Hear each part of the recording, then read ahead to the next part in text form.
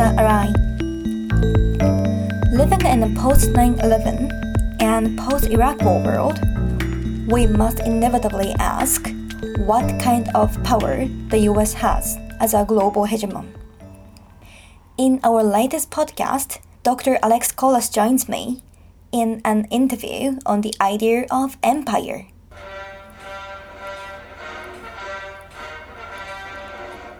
Empire and imperialism have traditionally been associated with the big wave of expansion of states in early modern and modern European history. But in this podcast, we challenge this notion by using the paradigm of empire as a tool to look at current international relations. Are there still empires in the 21st century? How do these ideas influence relations between states? What are informal or indirect empires?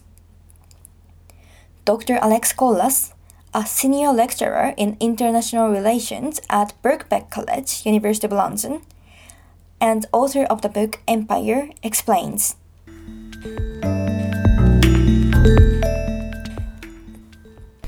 Well, the concept of empire comes from Latin imperium, and it basically means power. So anything relating to empires concerns questions of power between and across states. I've suggested that there are some transhistorical features of empires, and they involve, firstly, most obviously, expansion. All empires expand beyond their original political origins, their polities, that they're expansive. Secondly, empires claim and oftentimes do deliver an order, an international order, a regional order sometimes, when we get to the modern empires, a global order of sorts sustained by law, by certain civilizational norms ranging from religion to language. And thirdly, however, very importantly, empires claim to provide that order, and they're constantly expanding in a hierarchical form. So they're very clear that they are at the center of the world, that there is a hierarchical relationship between center and periphery, and the dominant populations of the center are also the dominant populations at the periphery. They tend to have myths of origin that suggest a supremacy over all, or some kind of civilizing mission, some kind of mandate of heaven or elsewhere to control and subordinate other peoples because of their superiority. Historically, we have been observing a number of empires. Especially in Europe, a lot of empires have emerged. How can we classify different empires? You can cut empires in all kinds of ways, depending really on the emphasis that you want to give to different aspects of that expansion, order, and hierarchy that I've mentioned. One obvious way to do so is to contrast pre-modern empires to modern ones, merely a chronological one. There's occasionally a spatial separation between Western and Eastern that sometimes follows the line of, say, seaborne empires versus land-based empires. I personally think it's much more useful to look at those temporal and spatial contrasts through an old-fashioned term, which is mode of production, or at least, if you like, the way in which those empires generate and distribute wealth. So I would make a distinction between, say, tributary empires that rely very much on the extraction of taxation or revenue through tribute, be it in the form of money or in the form of human contributions to warfare or to public infrastructure, or indeed through slavery, which can be considered a form of tribute. And I would contrast those to perhaps mercantilist empires, which are more about buying cheap and selling dear, engaging in long-distance trade and monopolizing certain key trade routes around the world. And furthermore, I would contrast those two types of empire to properly capitalist empires, those that are like industrial Britain and most notably the United States of America, that are principally concerned with generating wealth and redistributing it through markets, but they support that endeavor with global military, legal, and indeed cultural means. Now, you just mentioned about the United States of America as an empire in 21st century global power.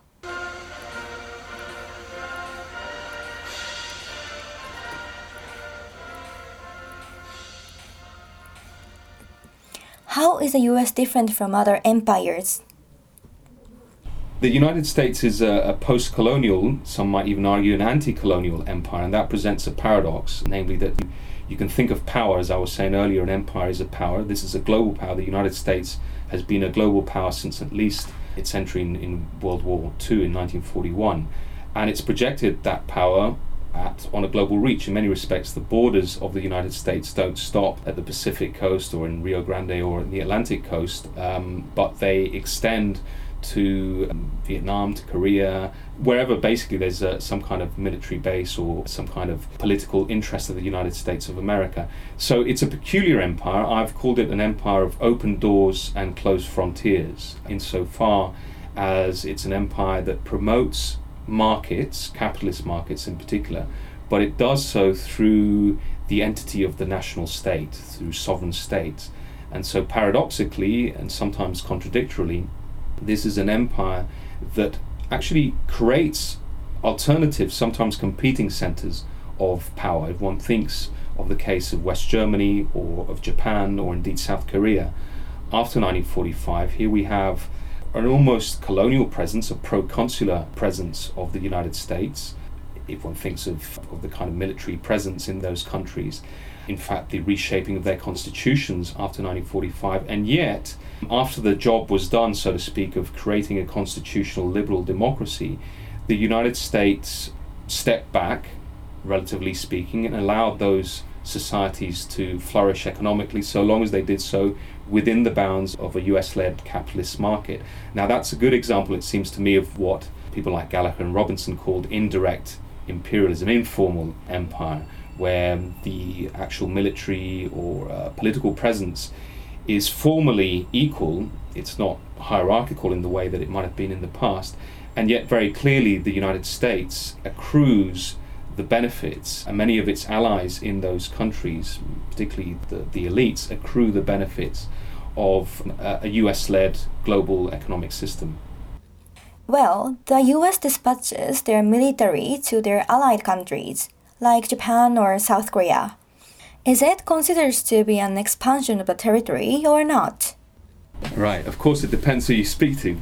Personally, I think analytically it's better to think in terms of protectorate, in the case of Japan and West Germany and South Korea that you're referring to. Insofar as we know, the Japanese and the West Germans constitutionally were emasculated in terms of the use of the military outside of their territorial borders. That is one example of how there was a trade-off. The United States basically said, you can fall under our umbrella, we'll protect you from your immediate enemies. East Germany, the Eastern Bloc in the case of West Germany, China and North Korea in the case of Japan. And in exchange for that protection, we will expect you to integrate fully into mechanisms of the international system, most notably the international economy, into the US-led financial system, and to adjust your laws and your ways of social organization to those of the United States.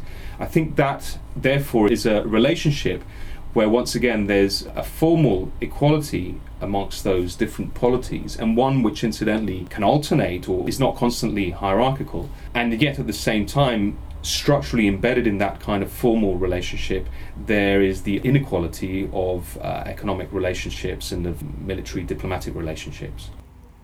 My fellow citizens, at this hour, American and coalition forces are in the early stages of military operations to disarm Iraq, to free its people, and to defend the world from grave danger. So, how are the most recent cases of American invasion of Afghanistan or Iraq different from the situation in Japan, South Korea, or West Germany? Yeah, I think those are really good questions, and again, they're questions that are being asked within the United States as well as outside the United States. How come, if this is an informal empire, if it's a republic, not an empire, as many Americans say, why are we invading other states? This is something that they've done right from the beginning, thought about why it is that this beacon of freedom should be invading and occupying other states. And I think the answer from my perspective is that it's in the United States' interest to build states. So in the case of Afghanistan and Iraq, in slightly different ways, but nonetheless broadly following a similar strategy, I think the occupation was principally aimed at reconstructing some semblance of a legitimate territorial state.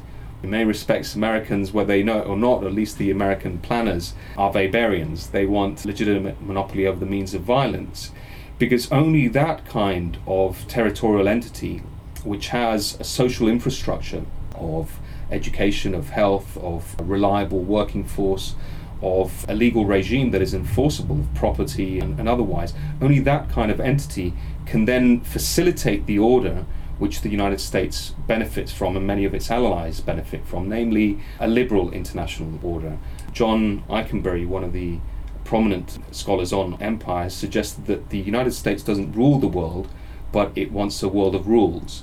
And I think that the invasions and occupations of Afghanistan and Iraq, in however paradoxical way, are aimed at least at constructing that world of rules through nation states. Clearly they've failed in that, but I think the objective, the impetus, was strategically one of bolstering and shoring up state sovereignty. These days, this empire, the USA, is fighting in many cases against non-state actors, such as terrorists or pirates. This picture of state actor versus non-state actor was not nearly so significant before. So, do you think this is changing the concept of empire? Okay, I mean, two responses to that. One is to emphasize that certainly modern empires have always engaged with so-called non-state actors. In fact, the mercantilist empires that I was referring to, in many respects, were public-private partnerships. The East India Company of, say, the Netherlands, or the East India Company in Britain, in England, were effectively private endeavors that were licensed by the state. And they indulged themselves in a great deal of what I guess today we would call mercenarism or piracy or privateering. So the first thing to say is that empires have historically indulged themselves in these non-state actors, which today we might call transnational criminal syndicates, right until the 20th and indeed the 21st century. One looks at the case of both Iraq and Afghanistan that you were referring to. Again, by design or default, the United States and its allies has relied very much on warlords that I think could reasonably be considered as executors of private violence, what I, in another context, I've called private violence. Going back, and this would be the second response to your question, to the role of networks, I think in that context, the United States perhaps faces or has faced more sophisticated networks. The classic example would be Al-Qaeda. But I think we've got to be careful not to generalize or to fold a very diverse set of forms of resistance or contestation and shoehorn them into some kind of generic network form. Let's not forget that, after all, Al-Qaeda itself has tagged itself upon very local disputes, be they in Kashmir or be they in southern Arabia and Yemen or indeed in Afghanistan itself.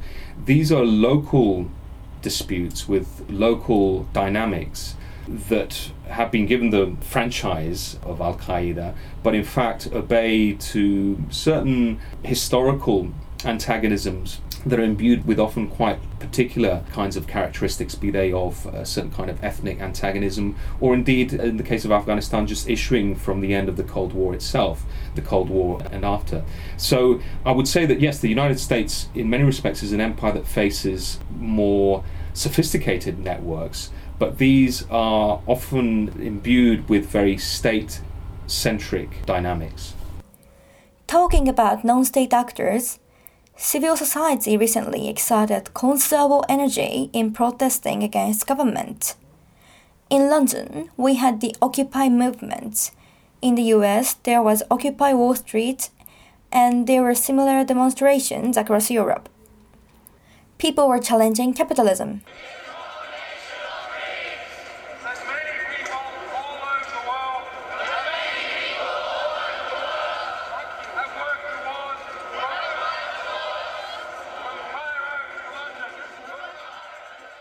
Does this movement or trends undermine the capitalism empire, the United States? I don't think it does. I think these are very imaginative, very noble endeavours to occupy public spaces by way of demonstrating how far the neoliberal phase of capitalism has gone into dispossessing public arenas and appropriating communal spaces in the broadest sense, both those that fall under the auspices of the state or those that simply are shared by a public. However, I am of the persuasion that you need some kind of state power to counter the very extremely powerful mechanisms of rule of the market. Without some degree of legislation, with some degree of material power invested in some kinds of public bodies, democratically endorsed, of course, it is very difficult to curtail the power of markets. And to that extent, I think that, unfortunately, simple occupation does not in itself challenge the dynamics or the circuits of capitalism. It may bring to our attention this colonization of the public sphere, but it's at best a first stage in a much broader campaign to try and socialize all kinds of other private domains, including our workplaces, or including aspects of finance. And at worst, it can become a merely symbolic representation of actually the weakness of resistance against this pervasive colonization of our lives by the market. And what about China? Could China become a global empire, even replace the United States? Well, I think the Chinese rise, the peaceful rise, is peculiar in at least two senses. One, it's regional. It's not a global ambition. This, of course, goes back to tradition from the last admiral that withdrew from overseas voyages, Cheng Ho, in the middle of the 15th century. I think in that respect, the China's neighbors are clearly, including the Republic of China, Taiwan, are clearly very concerned about the investment, for instance, in naval capabilities of the People's Republic. But this is a form of regional influence, a sphere of influence that I think has very local repercussions. Of course, the Chinese, as we know, are investing in many other parts of the world through their sovereign wealth funds and bilaterally in the case of Africa. But this comes in the shape principally of economic investment. It doesn't come with the rules and the cultural norms that have characterized most other global empires. I think the second thing that is distinctive about China as a regional power, or if you like, as a global emerging power, is that its economic base is extremely dependent on foreign investment. There is little evidence of indigenous firms being the main conduits for some kind of global supremacy. The Chinese economy is still very dependent on foreign direct investment. Indeed, the signal aspect of China's peaceful rise was its joining of the World Trade Organization, which I think demonstrates that it's still incorporating itself into, as Eikenberry would have it, a world of rules. It's engaging in the rules and the games that have been set up, the rules of the game that have been set up by the United States and its allies. And to that extent, it's less a hegemonic contender and has less global imperial ambitions, as it is an extremely powerful regional economy and a very powerful regional diplomatic force. I hope you enjoyed this program. We have a transcript, relevant information, and related links about this research on our website, podacademy.org. Also, we have a variety of other podcasts on new research findings. Thank you for listening to our programs. See you soon.